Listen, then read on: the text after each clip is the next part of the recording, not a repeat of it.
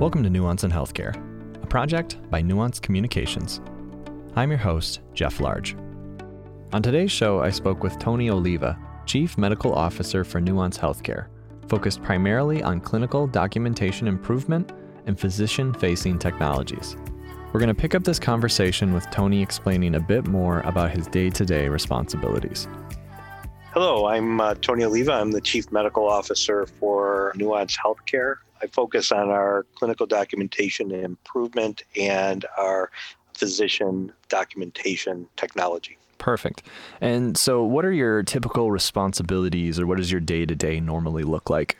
Yeah, so I do a lot of clinical support for our CDI program, especially around the appropriateness of some of our clinical findings as they relate to building some of our intelligence around physician-facing tools. I spend a lot of time with our sales team. Since I come from a CMO hospital environment, I spent 15 years as a hospital CMO. I think it's helpful to give both sides that perspective during a sales meeting. I think I can help both the clients sort of understand where we're coming from, because I had to do that when I was on that side. I think it helps our team understand where the clients are coming from, especially the C-suite, and how they think about where they might go with both technology and clinical documentation improvement. Yeah, absolutely. And I think it's great. First, just for the listener, I mean, we were able to speak with you in the last season of the show, and I definitely appreciate the fact that you have both the hospital side experience and Nuance side experience. It seems like It gives you a very unique perspective. Yeah, and especially being around physician management, the role of the CMO sort of connects both the physician world and the hospital world, which gives me a bit of a unique perspective from both worlds as we have products that affect the physician's workflow, but the physician may not be the purchaser of that product, right? So understanding how both of those things work together is important. Yeah, so from that point of view, let's say pre-pandemic, pre-COVID, what were some of the challenges or common pain points you were seeing on a regular basis? Yeah, I think that a couple of things. One has always been, as we talk about clinical documentation improvement, is physicians understanding the relevance or importance of this to them, right? So why is this important to me? There is a disconnect on the inpatient world when we get paid, because the physicians are not paid the same way. So what is relevant to the hospital from a documentation standpoint for how they get paid or how they get measured isn't as relevant for the physician on how they get paid or measured. So that creates an engagement issue that we've always had to work with physicians to help them understand how the two worlds connect.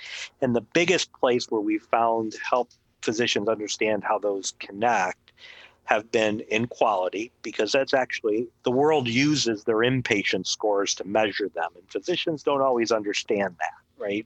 Especially in the surgical world and some of those aspects. But also, as physicians have become more employed by health systems or contracted by health systems, the majority of the time, revenue becomes a concurrent problem, right? Hospitals tend to subsidize physician salaries. Therefore, the better the physician does, lowers that subsidy, can therefore help them do better, because you're both potentially improving at the margin as opposed to directly getting paid for what you do. So trying to help them understand how the world is changing, how they are interconnected to that, how the world may view them in the future because of their quality performance based on those same types of documentation issues that drive the hospital also will affect them. So I think that's was our biggest problem. Okay. And then so kind of in light of that, and now what most of us are dealing with the pandemic, obviously it's affected different states and different severities, but sort of generally speaking, how have those things been compounded now because of COVID? Yeah, big issues, right? So, hospitals invested a lot in making sure that they were capturing the documentation from the physician in a way that optimized their ability to code the record. And they put a lot of infrastructure in place to do that, most of it in the traditional way, which is human infrastructure, using clinical documentation specialists in that world. all of a sudden we come up against COVID.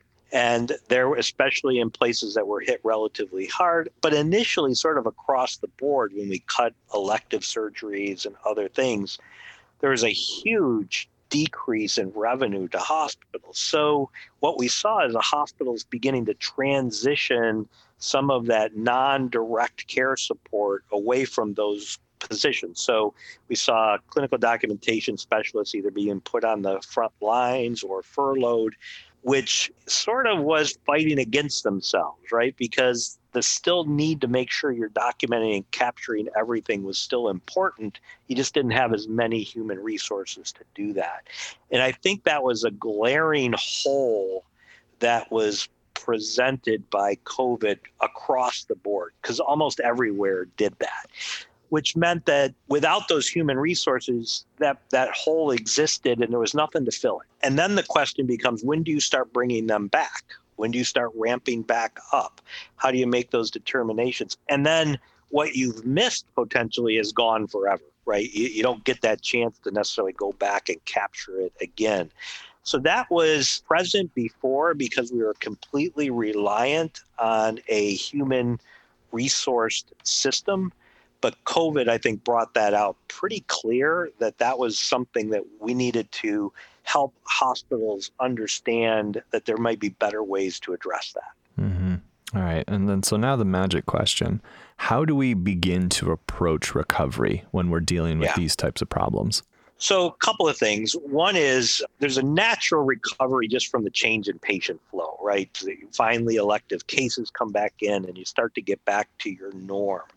There's a second piece of this, which there's a little change in how even physicians or hospitals might even approach how they manage patients. So before, where you might put a patient in the hospital pre-COVID because the patient was sick enough and it was the sort of typical way you managed that. You come back to COVID where you don't necessarily want to put that CHF, congestive heart failure patient into the hospital amongst all these COVID patients too, right? Because that may put them at risk. So you saw a lot of more aggressive management of typical things that you would take care of in the hospital in the outpatient setting.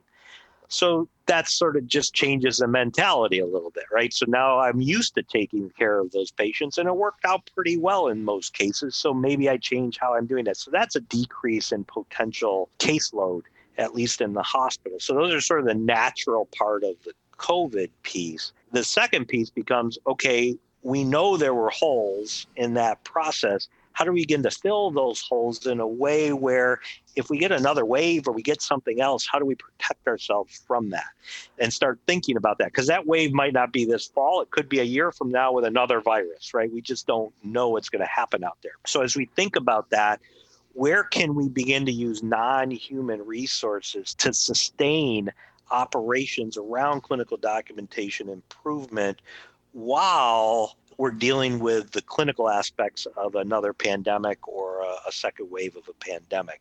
And I think as we start to think about recovery, we have to think about what's sort of the normal return of cases and what will that look like in sort of our normal function.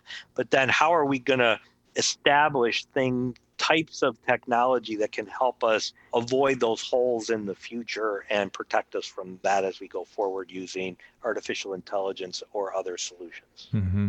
And then you started to allude to some of these things, but do you have any specifics, let's say either low-hanging fruit or maybe kind of what we need to be thinking of just in the near future that people can start doing now? Yeah, so because of, especially with Nuance's history for so many years around clinical documentation, with Dragon, with natural language processing, it became clear to us over time that there were types of clarifications that a human being used to do all the time that would render themselves that we could duplicate that process using artificial intelligence in some of those cases.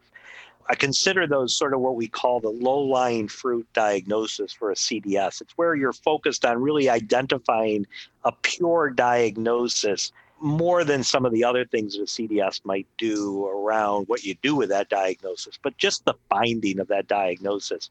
And there are a lot of diagnoses that CDSs ask over and over and over again that stay there year after year after year that could be relegated to the assistance of AI.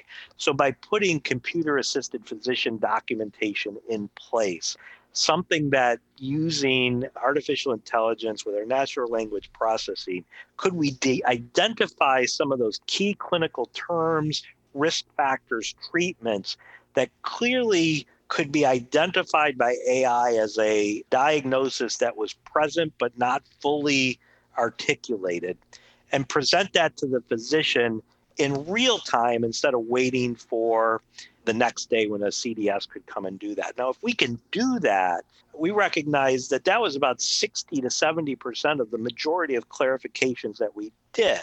Now, we want to make sure that we're asking accurate and good clarification, so we want a certain confidence level before we just go out and ask them. But even in that case, we've consistently been able to show that we could reduce the number of retrospective clarifications, the type of clarifications that the CDS is sending, by about 40%, that they can get them up in their workflow. Well, that's huge because I don't have to go back to my note the next day. I don't have to go open my inbox and answer a clarification. It's just there before I even close the note. So that's a huge potential win. The nice part about that is the engine doesn't take sick time. It doesn't take PTO. It's always there 24 hours, 7 days a week, looking at those potential clarifications. The second piece is, in this process, can we make the CDS more efficient using artificial intelligence, right? So if you think about the work a CDS does, clinical documentation specialists, they go and look at a record for opportunities around clarifying documentation, but only about 25 to 30% of the time do they find something, which means that 7 out of 10 records, they're not going to find anything. So is there a way using artificial intelligence that we can start sifting through those 100 records and find those 30 or 40 that have higher likelihood of being an opportunity, so that they don't have to spend the time on those 60 or 70% that they may not need to be looking at, or can look at if they have additional time to do that. So another way of using AI is to begin to prioritize workflow in some manner that helps them address the higher likelihood problems, makes them more efficient, so that the time they have saved can be spending time on more complex types of opportunities, quality issues, other things that are important to the organization that they can do because they're uniquely in that record looking at documentation every day.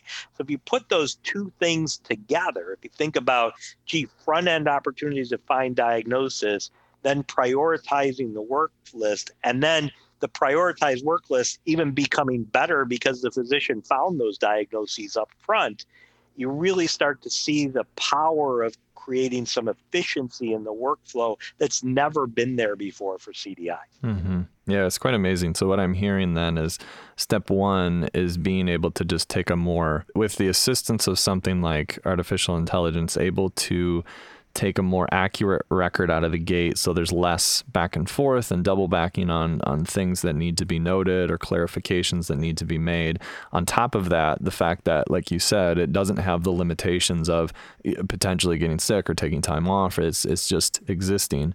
And then the second piece, being able to, what sounds like, really assist the people in these positions to do the more high level work. So they're not spending their time on the mundane. Obviously, they can't go through as many records as quickly as AI can, but then what gets discovered, they're able to put their time to use where it sounds like it matters most. Am I hearing you correctly? Absolutely. And on top of that, using AI, we can actually identify the key clinical terms for them instead of them having to find them, right? So they can open up their CDI assistant, and actually the AI has picked out all these clinical terms and telling them exactly where in the record it found them. Wow, that's like huge, because now they can just go there and say, oh, that makes clinical sense, that doesn't, that's important to me, that's not important to me. They can follow right along instead of having to search for those terms for themselves. So huge benefits in workflow and time for them if they can do that. Absolutely. All right, Tony, it was great talking with you again. Thank you for your time. Absolutely. Enjoyed it. Thank you. Thank you for listening to Nuance in Healthcare. To realize your improved revenue, visit nuance.com/revenue.